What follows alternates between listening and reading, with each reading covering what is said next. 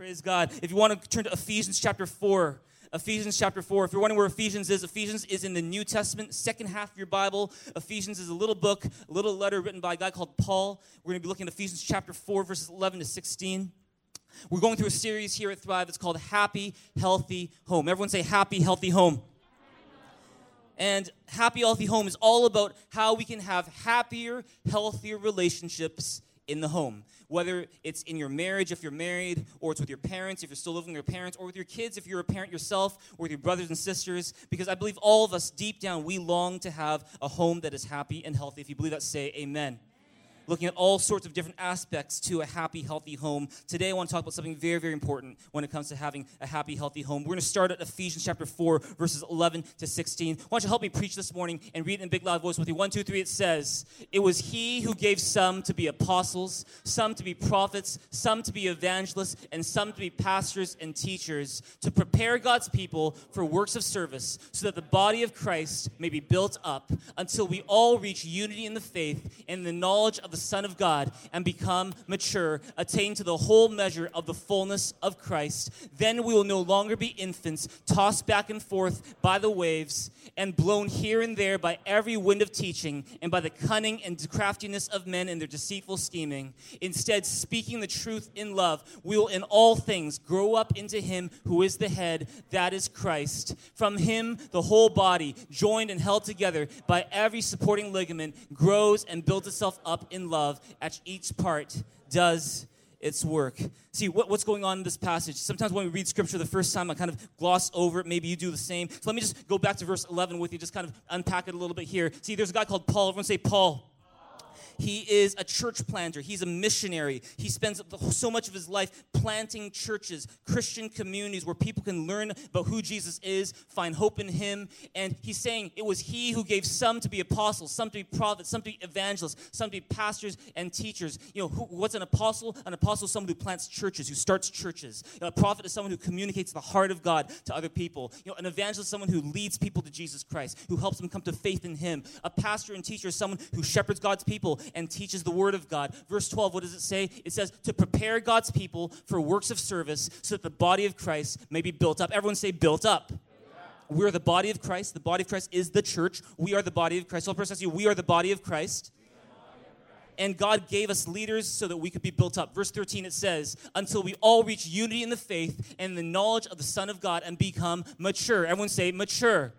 Attain to the whole measure of the fullness of Christ. Stop right there. See, how many of you guys know this? Is that Jesus Christ died on the cross for our sins, not just so you could be forgiven, but so that also we could become everything that God made us to be. Amen? He didn't just die on the cross so that your sins could be forgiven and you could go to heaven. More than that, Jesus Christ died on the cross for your sins so that you could have a relationship with God. It's not just for heaven when you die, but right now for the rest of your days on earth, that you would have a relationship with God where you're growing in love with Jesus and you're becoming more and more like Jesus in your attitude, in your values, in your lifestyle, in the way you live. If you believe that, say amen. So he made us not just to be saved, but he made us to become mature. Everyone say mature. Verse 14, what does it say? It says, verse 14, it says, let's go to the next one, please. Verse 14, then we will no longer be infants, tossed back and forth by the waves. Keep on going, and blown here and there by every wind of teaching, by the cunning and craftiness of men, their deceitful scheming. Verse 15, instead, speaking the truth in love, we will in all things grow up. Everyone say, in all things grow up. Into him who is the head, that is Christ. Verse 16. From him, the whole body, joined and held together by every supporting ligament, grows and builds itself up in love as each part does its work. See, one of the things I love about this passage is saying that you weren't just made to be forgiven of your sins, but you were made to grow up in your faith and become everything that God made you to be. If you believe that, say amen. And that has something to do with what we're talking about today. See, in this series called Happy, Healthy Home, today's sermon may possibly be the most important sermon that I give you during this series. That's not to say that next week is not important. Next week is Father's Day. Super excited about the message I'm going to be giving to you next Sunday. You don't want to miss it. It's going to be a beautiful, beautiful time in the presence of God. But today is a very, very important message because today we're talking about the biggest obstacle to a happy, healthy home. The biggest obstacle, the biggest thing that prevents people from having a happy, healthy home. It's the biggest the biggest roadblock. It's the biggest reason why happy, healthy homes are a rarity. It's the biggest reason why marriages are often unhappy. It's the reason why relationships in the home can often be very unhealthy. It's the cause of almost all the problems that you will face in a home. Last week and a few weeks ago, we talked about the role of the husband and the wife in the home. Remember that? We talked about the role of the man, the role of the woman in the home. And now it is absolutely important that we know our role in the home. If you believe that, say amen. You got to know your role in order to fulfill it. But see, here's the thing, is that today I want to talk about the biggest obstacle to having a happy, healthy home. And can I tell you this, is that you might be able to recite all 5 roles of a husband or all 5 roles of a wife. But if you don't got this down, then it doesn't matter if you know the role a husband should play. You're not going to play it as a husband. If you might be a wife in this place, and you might know your role intellectually, you might know, I know I'm supposed to be an encourager, a companion, a trophy, all those kind of things that we talked about a couple weeks ago. But if you don't have this down, it doesn't matter how much you know your role, you're not going to be able to fulfill it. What is the biggest obstacle to a happy, healthy home? Why don't you write this down? The biggest obstacle to a happy, healthy home is something called immaturity. It's something called immaturity. It's the immaturity of the people in the home. Think about your own home for just a second. You can probably think of some immature ways of thinking, immature ways of speaking, immature ways of communicating, immature ways of dealing with conflict, immature ways of managing money, immature ways of handling your emotions, immature ways of making decisions that have affected not just one person, but an entire home. Maybe when you think some of the biggest problems that have been coming up over and over in your family, you can actually source that back to someone's immaturity or some person's immaturity. When my wife and I, when we got married 14 years ago, I had an issue with immaturity. I still do in different ways, but back then, I was especially immature. And I was especially immature, and in what area? It was the area of dealing with my anger. And see, this is the thing. I'm not the type that has a very explosive temper. Some people are, kind of like they explode and their fuse is very, very short. For me, and maybe some of you are like this, is that when something upsets you, you don't say anything. You just hold it in.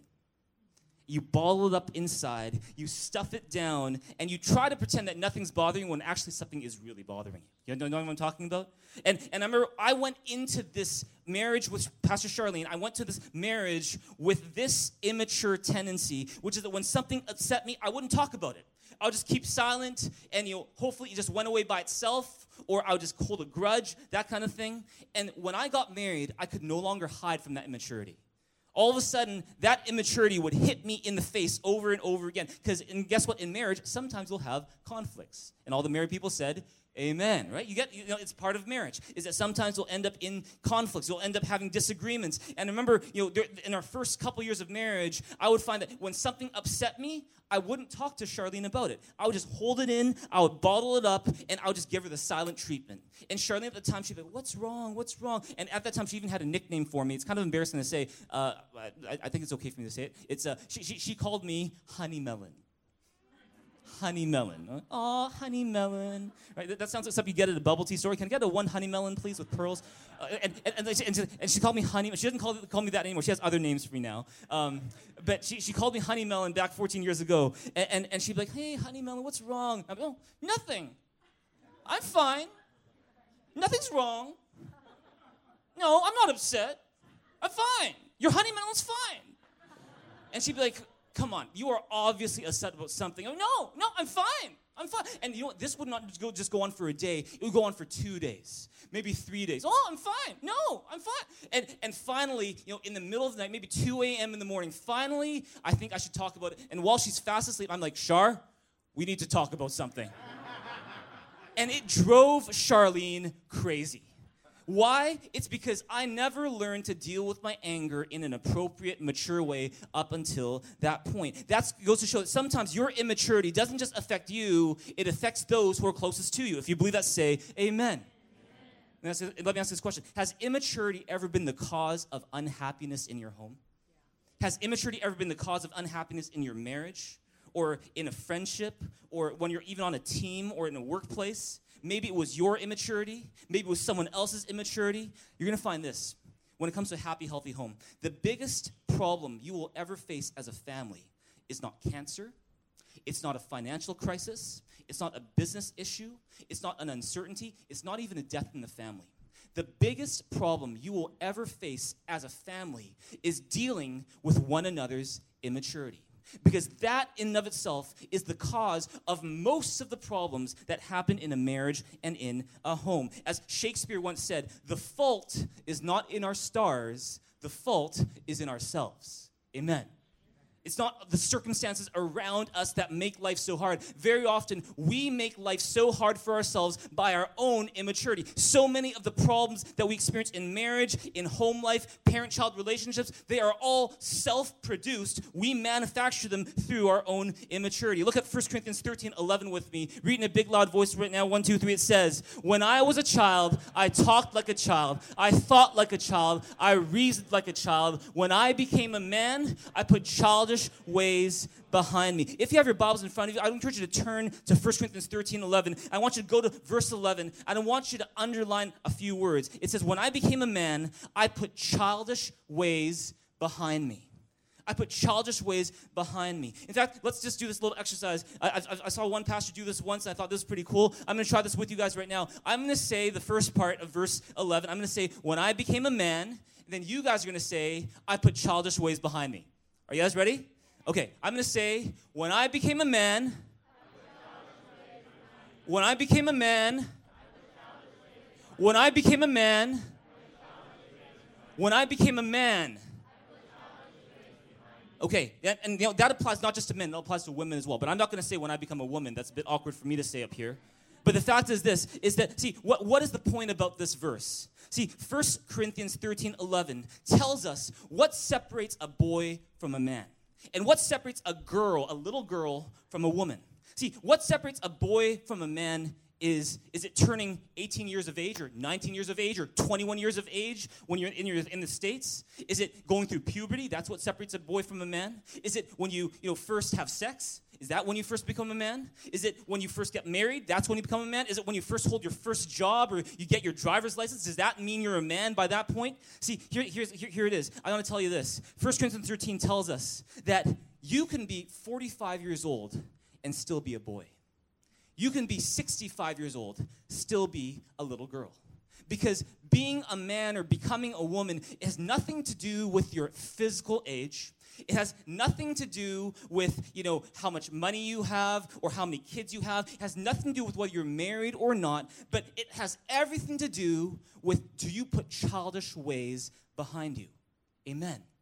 See, what separates a boy from a man is that he puts childish ways behind him. You could be 75 years old, but if you never learn to put childish ways behind you, according to 1 Corinthians 13:11, you are still a child. Because a man is one who learns to put his childish ways behind him. So let me say it again. When I became a man, good, you still remember. See, here's the thing. If you want to have a happy, healthy home, it is crucial that you put childish ways behind you. What childish ways are we talking about? Now, I want to give you guys 7 characteristics of a child. And I want to encourage you to write these down. And I say these things not because we don't absolutely love children here at Thrive. We love children here at Thrive. If you believe that, say amen.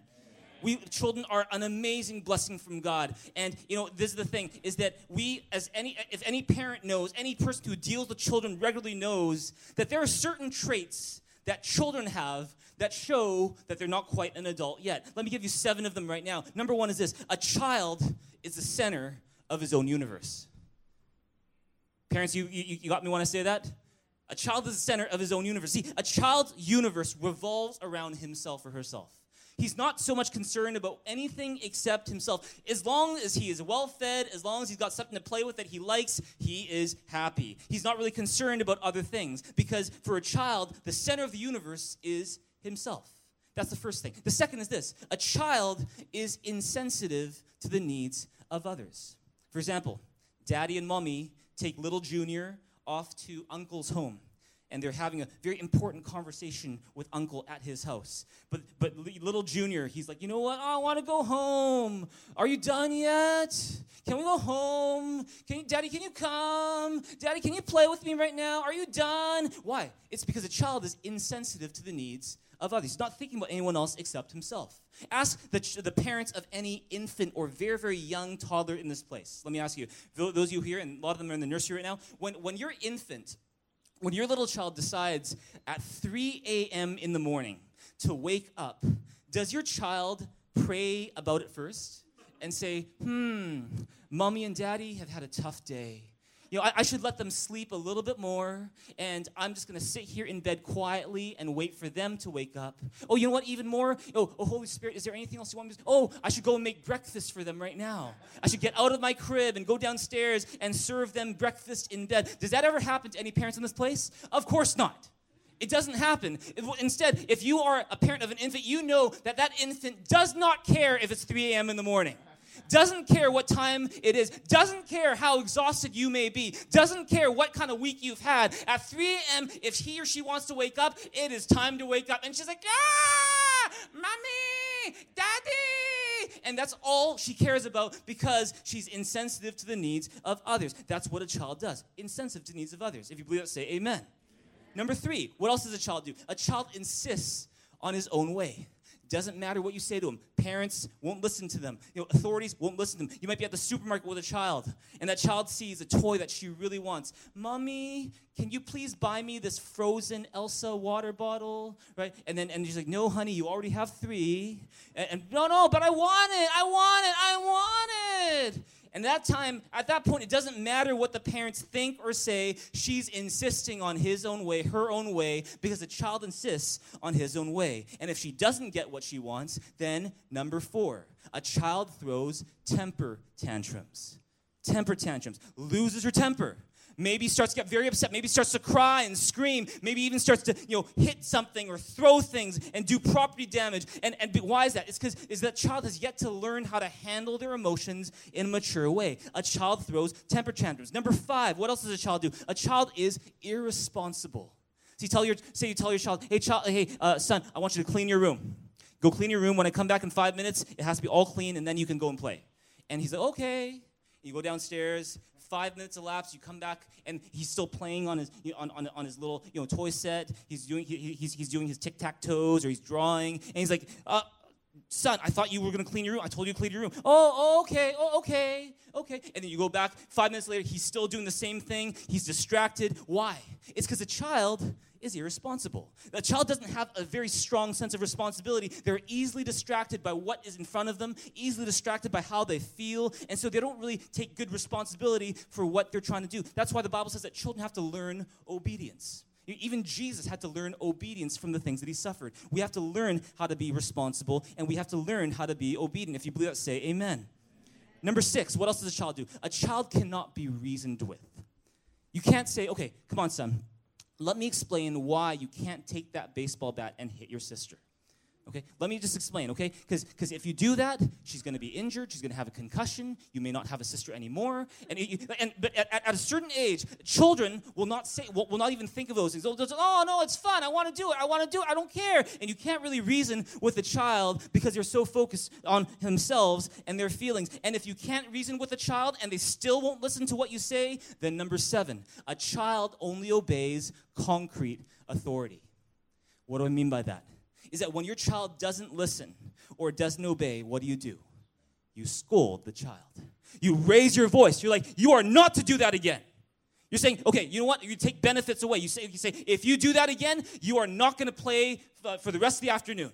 Or, you even say, okay, say sorry to your sister. Say it right now. Sorry. And it's concrete authority. They're not doing it because they think it's right. They're not doing it because they have logically thought it through and going, that's the better thing to do. No, they're simply doing it because someone is threatening them. Someone is forcing them to do it, and therefore they do it. That is concrete authority. And if they still don't obey, in some families, you get the rod out, right? You get the rod of retribution, right? And you're like, you do that one more time, and Daddy is taking out his thunderstick, all right? And I'm going to take out his rod of retribution. Why? It's because a child only obeys concrete authority. These are the 7 characteristics of a child. Now, let me ask this question. This is a very important question for all of us this morning. What if a child grows up 19, 20, 25, 30, 35, 40, 45, 50 years old and never learns to outgrow these characteristics? what are you going to find? The same 7 things happening in that person's life 20, 30 years down the road. See, this is the thing. When a child never learns to grow up, they don't become a man or a woman automatically. They just become an adult child. They become a childish adult. Look at 7 characteristics of a childish adult. They're the same ones. Number 1, a childish adult is the center of his own universe. When a man behaves as if he's the center of his own universe, he's acting like a child. When he throws pity parties for himself, always think there's a conspiracy against him, always playing the victim, he's acting like a child. When he always complains, is always negative about life, and always like, oh, woe is me, well, how could it? And all that stuff. You know what? That is acting like a child. And sometimes we even see this in the church. When someone comes to church because they want to be blessed. Not because they want to be a blessing, because they want, they all they're interested in, they want to spend time with their friends, they want to meet soulmates. Maybe they want not salvation, but we call galvation, which is they want a gal, they want a girl who can, save them, And they're like, oh, if I only found that girl, I guess I can't find them here. I don't feel that way. Oh, so I'm just going to leave and go somewhere else, maybe check out another church, because God is not the center of their universe. They've never learned to put God and others in front. Instead, they're still in front, and everything else revolves around them, and that's the way they live their life. What is that? That is a childish adult. Number 2, a childish adult is insensitive to the needs of others. When an adult doesn't consider how his or her words or actions affect those in his home, he's acting like a child. When a woman acts like someone who's in grade 7, gossiping, talking bad about others behind their back, what is that? That is acting like a child. Number 3, a childish adult insists on his own way. When an adult is always demanding that it was his way or the highway, refusing to listen to other adults, he's acting like a child. Number 4, a childish adult throws temper tantrums. Not children, but adults who throw temper tantrums, who just lose it. The very, very short fuse, just lose all control. Maybe they even throw things and hit things and bang things on the table because they are not able to control their emotions. A childish adult throws temper tantrums. Number 5, a childish adult is irresponsible. Can't keep his word. They make a promise, but you're never really sure if they're going to fulfill it. Won't admit when he's wrong, blames others for their mistakes, always running away from problems, always chasing their feelings. That is a child who is irresponsible and could be an adult as well. Number 6, a childish adult cannot be reasoned with. Just like a child, a man can grow up so insistent on his own way that no one can talk to him. No one can reason with him. You can't take the word of God and say, hey, this is the reason why the Bible says that Christians should love and forgive. This is why. Or, this is why the Bible says that, it is best for a Christian to date someone who's going in the same direction as them. If you date someone who doesn't even follow Jesus, then you're kind of going in a different direction. A lot of childish adults, I don't care. I don't care what the Bible says. I just have this feeling that's going to work. I just have this feeling that it's going to happen. And they'll go in that direction regardless of what anyone says, regardless of what God's word says. That is a childish adult. Number 7, a childish adult only obeys concrete authority. Is that only when someone scolds the person will they stop temporarily their childish behavior. And they might not stop completely. They'll just stop kind of for the time that they think the person is mad. And then they'll go back to their childish behavior again. Or when someone forces them to apologize, they'll be like, oh, sorry, right? Or only when they're cornered and chased, that's when they'll finally pay back the money that they owe. When there's someone banging on the door with sunglasses and a baseball bat in their hand, that's when, okay, fine, here's your $20 back, right? And that's what a childish adult does. And see, why am I talking about this? See, do you know anyone in your own home who is supposed to act like adult, but sometimes acts more like a child? Maybe some of you are realizing today that, wow, maybe that person is me. Maybe I'm the child. And see, here's the thing. Maybe you're in this place and deep down you're thinking to yourself, man, did I marry a man or did I marry a boy in man's clothing? Did I marry a woman or did I marry a little girl? Because here's the thing, is that if we don't learn to leave our childish ways, we will continue to live in a permanently child state, which only causes immaturity, which only causes problems in the home. If you believe that, say amen.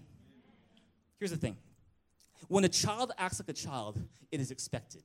It's cute, But when a 45-year-old or a 25-year-old acts like a child, it is not cute. It is gross. Amen? It is gross.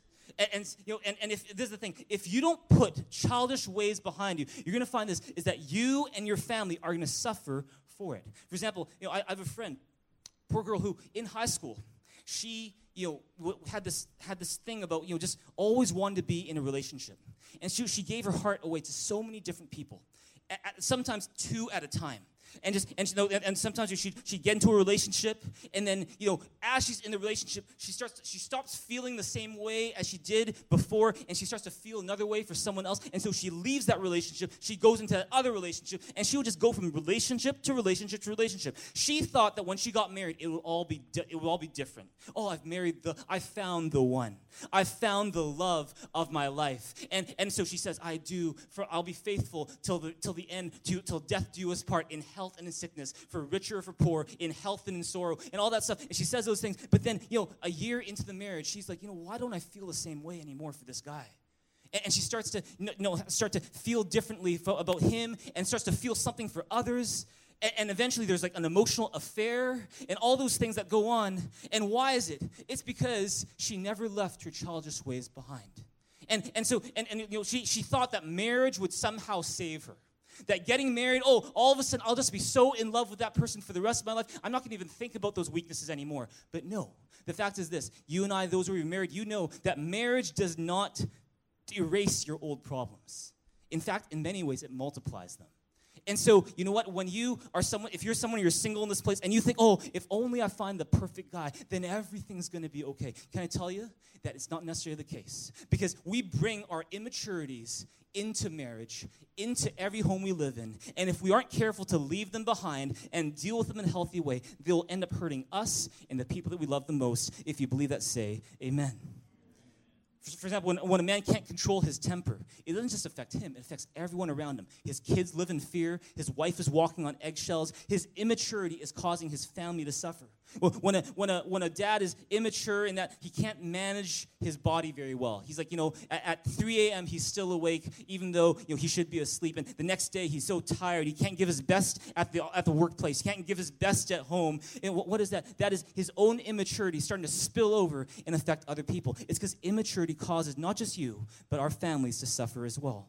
See, the remedy for immaturity, what is it? You can write this down. The remedy for immaturity is to grow spiritually. The remedy for immaturity is to grow spiritually. Let's all read Ephesians chapter 4, 12 to 15. Read it with me in a big loud voice. 1, 2, 3, it says, that the body of Christ may be built up until we all reach unity in the faith and the knowledge of the Son of God and become mature, attaining to the whole measure of the fullness of Christ. Then we will no longer be infants, tossed back and forth by the waves and blown here and there by every wind of teaching and by the cunning and craftiness of men and their deceitful scheming. But instead, speaking the truth in love, we will in all things grow up into him who is the head, that is Christ. Stop right there. Stop right there. See, what is it saying? Is that the more you grow spiritually, the more you become like Christ. And in fact, the more you become like Christ, the happier and healthier your home will eventually be. Earlier, I was sharing about one of the immaturities that I brought into my marriage to Charlene. That was 14 years ago. And praise God, because, I can say that, I've gotten a little bit better, I think.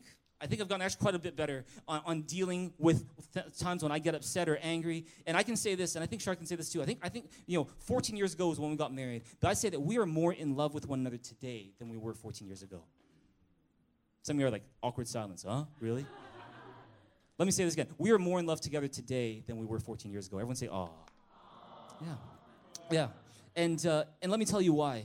It's because a lot of people think, it's the best days, the honeymoon period is the first 2 years. Can I tell you this? Our first 2 years of marriage are nothing compared to what we have today.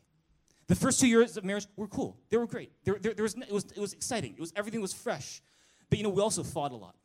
We fought a lot because both of us had immaturities that we still had not dealt with up to that point. But one of the things I find is that when you and your partner are committed to following Jesus, and you're committed to growing out of your immaturity and becoming more like Christ, life gets happier eventually over time. Your marriage gets healthier eventually over time, so that it is possible for you to be more in love with one another 15 years after your marriage than on the first day that you get married. That's the hope that we have in Jesus, is that it isn't marriage, honeymoon, and it's all downhill from there. But it is, you get married, you have your honeymoon, and the best is yet to come. Amen?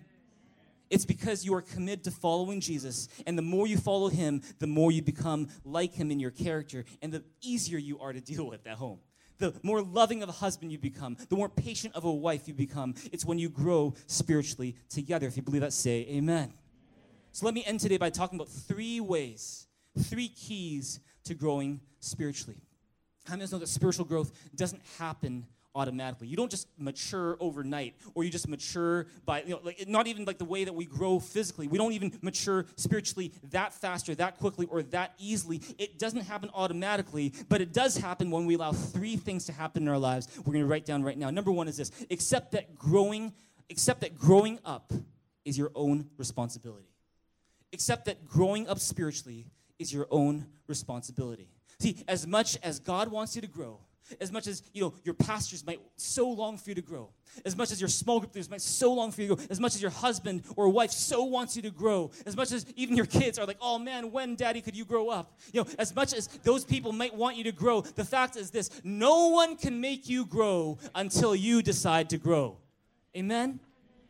When 1 Corinthians 13:11 says, when I was a child, I talked like a child, I thought like a child, I reasoned like a child. When I became a man, I put childish ways behind me. It wasn't my pastor put my childish ways behind me. It's not my spouse put my childish ways behind me. It wasn't my circumstances put my childish ways behind me. It's I put my childish ways behind me. Jesus Christ died on the cross to save us from our sins so that we wouldn't have to do that ourselves, because we couldn't. But when it comes to maturity, there are certain things that not even Jesus will do for you. You need to decide to put childish ways yourself, and he will empower you to do it and give you the strength to do it if you will make the decision and say, this is my responsibility. Amen.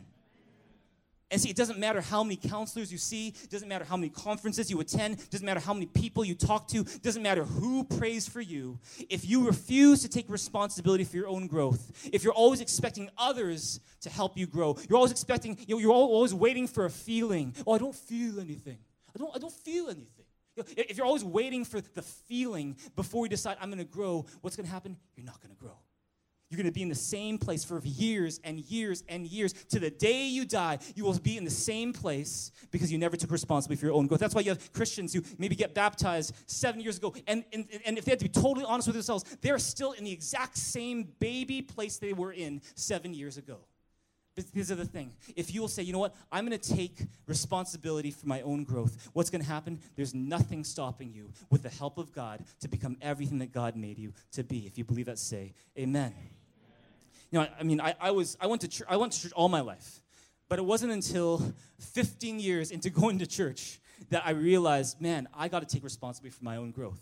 For all that time, I would just kind of coast into church and just kind of sit in a service or, watch as other people did their thing. And people would pray, and I'd be, okay, let's pray. People would say, okay, let's sing. Okay, let's sing. But I never really took responsibility for growing spiritually.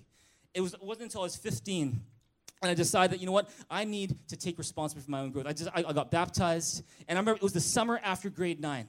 And in that summer, I would take a Bible. I didn't even have really a Bible that I used, but I took a Bible from, I think, my parents' shelf.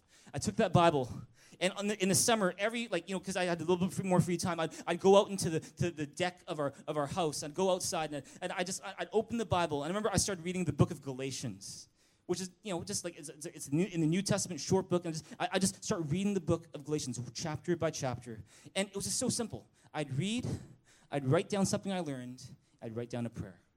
And that's what I did for 5 years. I didn't attend a conference. I didn't see a counselor. I didn't have someone come alongside me and go, okay, let me teach you how to do this. I just kind of read, wrote, prayed, went to church, served. And you know what? Slowly, just very slowly, but just gradually, I started to find, hey, you know what? I feel like I'm more mature than I was 5 years ago. And see, that's the thing. Maturity begins with accepting responsibility.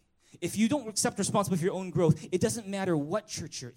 It doesn't matter who you're listening to. It doesn't matter what conference you attend until the day you say, you know what, my growth is my own responsibility. And, some people, you may be in this place and you finally have to admit the fact, you know what, the reason I am as immature as I am today is not because it's my pastor's fault. It's not because of my parents. It's not because of my spouse. It's not because of my circumstances. I'm the reason for my own immaturity today. And I need to take responsibility to grow. If you believe that, say amen. Number two, be disciplined about letting go of childish habits and starting new, healthy habits. Can I ask you a question in this place? Is there a childish habit that you realize is actually hurting not just you, but it's hurting your family? Maybe it's you just complain all the time. You just got a very critical spirit. Every time you open your mouth, you're talking about something negative. You're complaining about something. Maybe it's procrastinating. Is that you know the stuff that you should do, but you kind of worship your own laziness. You worship your feelings. And so when you don't feel like doing something, you just don't do it. You don't feel like helping out, you just don't. You don't feel like reading your Bible, you just don't. You don't feel like going to church, you just don't. And you can say, oh yeah, I'm so busy, but in fact, you know deep down that busyness is actually an excuse for the fact that you just worship your feelings. See, is there a childish habit you need to let go of? Maybe that childish habit is you don't keep your word very well. Is that you often show up late to appointments where you said, I'll be there on time. You often take things, borrow things, and you don't return it for years. Books are collecting dust, and money is collecting interest and all that stuff, but you don't really do it because you're just, oh yeah, whatever. Maybe it's not taking good care of yourself. Maybe it's, refusing to admit when you're wrong. Maybe it's running away from your problems instead of dealing with them head on. Maybe it's, you're married and you threaten divorce at the slightest sight of the smallest problem. You're like, oh, you burnt my soup, divorce. and see, here's the thing. We all have childish habits. But you got to understand this, is that if you might, some of our childish habits we think are cute. We think, oh, they're kind of funny. We joke about them a lot. But the fact is this, if you don't deal with certain childish habits in your life, it's going to end up killing you. Proverbs 5:23 says it this way. Read it in a big loud voice. 1, 2, 3, it says, he will die for lack of discipline, led astray by his own great folly. See, what is it saying? See, Proverbs 5 is actually talking about a situation where a guy commits adultery, where, he's married. He's a young man, he's married, but then, in a moment of weakness, he commits adultery with someone else he's not married to. And it says, he will die for lack of discipline, led astray by his own great folly. See, this verse 23 applies not just to people who, are want to commit an affair, but it applies to every one of us who still struggles with childish ways of living. Is that we don't really discipline ourselves to get rid of the old habit and to start new, healthy habits. Can I tell you something? A lack of discipline is a slow form of suicide. If you want to commit suicide, if you want to throw away your life, then all you have to do, you don't need a needle, you don't need a drug, you don't have to do anything like that. All you need is to be very undisciplined with your life. When opportunities come your way, you just don't keep your word. When you're responsible for something, you just kind of like let it slip through your fingers. Those are the ways you can commit suicide because he will die for lack of discipline, led astray by his own great folly. If you refuse to be disciplined in the area of keeping your word, if you refuse to be disciplined in the area of your speech or admitting when you're wrong, your lack of discipline is going to kill you and it's going to hurt your family as well.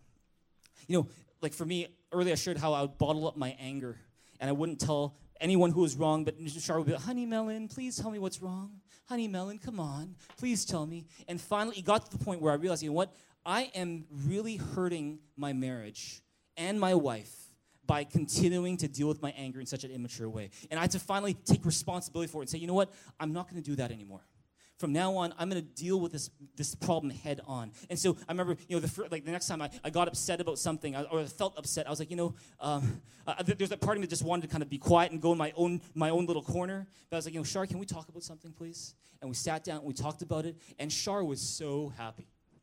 She was so happy that for the first time I was dealing with this head on. She's like, congratulations, you didn't hold this in for so long anymore. You finally talked to me about it. And I was talking about something that you would normally make us, not that happy, but a part of her was actually very happy because I was making movement forward in an area where I was immature. We still got into an argument, but we still would move forward.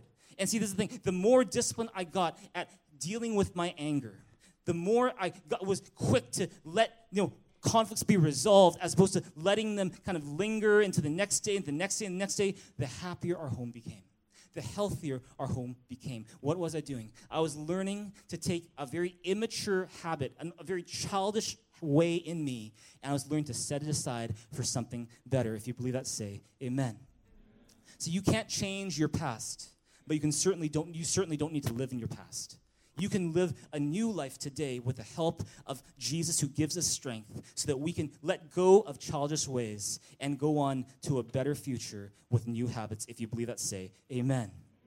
Number 3, and we're going to close. Is this helpful in this place this morning? Yeah? I'm hitting kind of hard this morning, but we're going to go with number 3, and we're going to end with number 3. Let mature people speak into your life.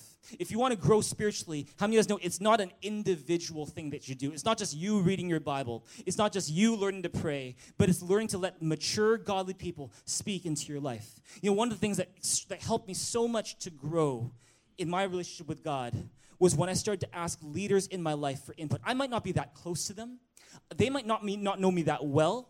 We might not be best buddies or best friends, but the fact was that when I would invite them to speak into my life, I was just amazed at the kind of insight that God would give them into my life that would help me decipher what I need to do. And I found that if it weren't for the help of those leaders in my life, my pastors, my youth counselors, mentors in my life that God placed, if it weren't for them, I would have missed out on some of the most important decisions that I've ever made in my life. Whether it's receiving Jesus Christ as my Savior, or it's, deciding on, who to marry, the 2 most important decisions you will ever make. Those 2, I wouldn't have made the right decision had it not been for leaders in my life that God placed to help me through. Ephesians 4:11-16 says it this way. Read it in a big loud voice with me. 1, 2, 3, it says, "It was he who gave some to be apostles, some to be prophets, some to be evangelists, some to be pastors and teachers, to prepare God's people for works of service, so that the body of Christ may be built up until we all reach unity in the faith and the knowledge of the Son of God and become mature, attain to the whole measure of the fullness of Christ." Why don't you go back to verse 11? Go back to verse 11. What does it say? If you have your pens in front of you, why don't you write this one down, or why don't you underline those words? It was he. It was he. It was who? It was he. Who is he? It's Jesus Christ. Jesus Christ gave some to be apostles, prophets, evangelists, pastors, and teachers to prepare God's people for works of service. It was he. See, what is it saying? Is that it was he, Jesus Christ. He gave his life for us 2,000 years ago so that we could be forgiven. But you know what? Jesus did not stop giving from there. 2,000 years ago, Jesus gave his life. But in 2017, Jesus continues to give. How does he give? One of the greatest ways he gives is by putting people in your life who are leaders in your life who can speak into your life. If you believe that, say amen. That's what Ephesians 4 is talking about. It was he who gave some to be apostles, prophets, evangelists, pastors, and teachers to prepare God's people for works of service. So here's a question for you here in this place this morning. How much do you let the leaders that God has placed in your life speak into your life? Could it be that the reason why you are in the same place of maturity that you may have been 3, 4, even 10 years ago is because you've always listened to just one person? It's yourself. You've always listened to, and maybe some of your close friends who think exactly like you, and so that's why you've never grown. Or is it something where you've learned to say, I'm going to let people who are, maybe more experienced, people who love God, who model Christ, I'm not going to wait for them to come to me. I'm going to come to them. I'm going to ask them, hey, can you speak into my life? Can you kind of just guide me in what do you think I should do in this situation? When you do that, what are you doing? You are allowing God's gift today to lead you to where you need to go. Psalm 141 verse 5 says it this way. Read it in the big loud voice. Psalm 141 verse 5. Do you have it? 141 verse 5. Read it in a big loud voice with you. 1, 2, 3. It says, "Let a righteous man strike me. It is a kindness. Let him rebuke me. It is oil on my head. My head will not refuse it." What does that mean? Let a righteous man strike me. It is a kindness. Have you ever asked someone to strike you and go, "Oh, thank you so much. Oh, that felt so good. Thank you. Thank you. Ugh. Oh, thank you. One more time, please." Does that ever happen to you before? But see, what is Psalm 141 verse 5 saying? It's talking about having a teachable heart, a teachable spirit, where you allow a person who maybe has a bit more experience than you do, someone who has authority in your life, to say, let me speak into your life. Speak into my life, and I will not refuse it. It says, "Let a righteous man strike me. It is a kindness. Let him rebuke me." Even if it's a word that is not that easy for me to hear, I'm willing to hear it because I want to grow. That's one of the biggest differences between someone who's mature and immature. An immature person does not want to hear anything except praise. Doesn't want to hear anything except, "Oh, you did a very good job." A mature person is someone who says, "Let a righteous man strike me. It is a kindness. Let him rebuke me. It is oil on my head." If you believe that, say amen. It's because part of maturing is learning to let godly, mature people speak into your life. I don't know where I'd be if it weren't for the really awesome leaders. They're not perfect, But there were amazing leaders that God brought into my life, who spoke into my life, not because they came to me, but a lot of times because I went and said, hey, can you talk to me about this? What do you think of that? And as a result, I've benefited so much from them. It's because it was he who gave them for my strengthening. If you believe that, give God a big hand in this place. Let's give God a big hand together right now. Praise God.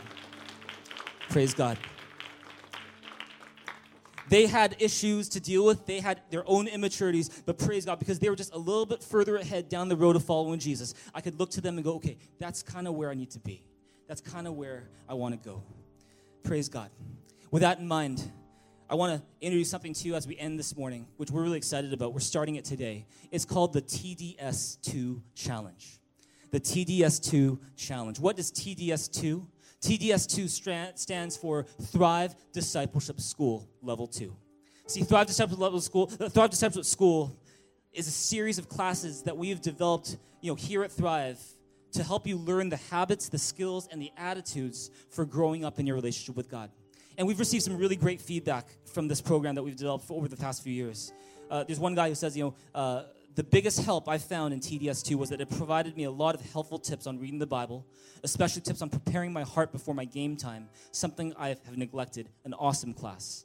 There's another guy who wrote, I guess we did a class on loving one another, and he said, I always hear people telling others to love one another, but I never knew when or where or even how to start.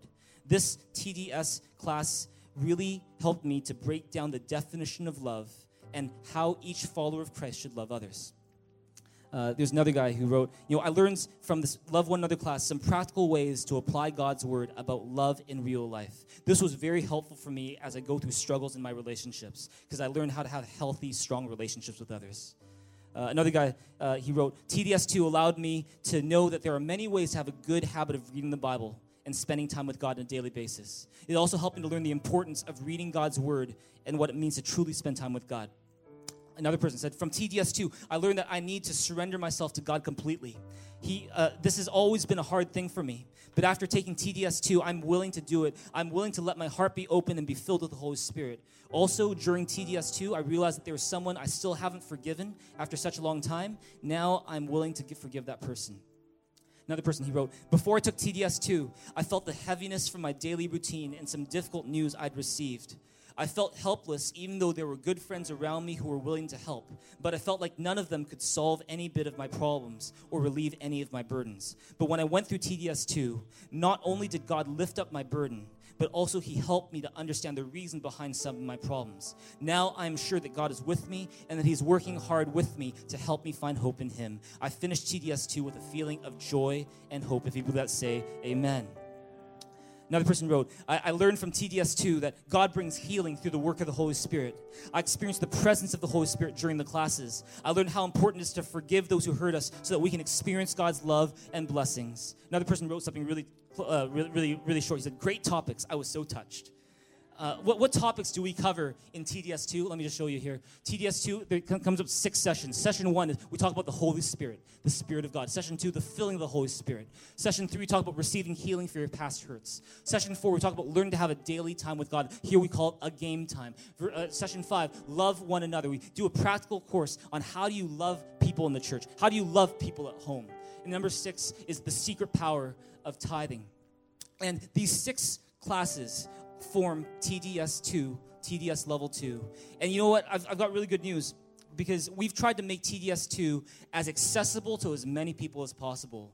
And that's why during TDS2 Challenge, what we're doing is that we are making all of TDS2 available for you online for free. Online for free, all right? Is that cool? Yeah? Can you give God a big hand for that? That's cool. All right. And that means, if it's online, that means that you can do it at Starbucks. You can do it on the SkyTrain. You can do it in your car. You can do it at home. You can do it on your bed. You can do it on your way to work. You can do it in the shower, I guess, if you have a speaker. You can do all those things. You don't even need to be in the country to take it. If you're going away for part of the summer, you can take TDS2 wherever you go. And we want to encourage you to do that because we want to see you grow up in your relationship with God. And how does TDS2 Challenge work? How does this work? Well, let me tell you, our goal this summer from June 11 to August 13 is we want to get as many people onto TDS2 as we can between June 11 and August 13. And we're even going to give you a prize for completing this challenge. You know what the prize is? For individuals in this place. If you complete TDS 1 and 2 by August 13, you're going to get a custom-made Thrive Prayer Journal. Everyone go, ooh. Okay?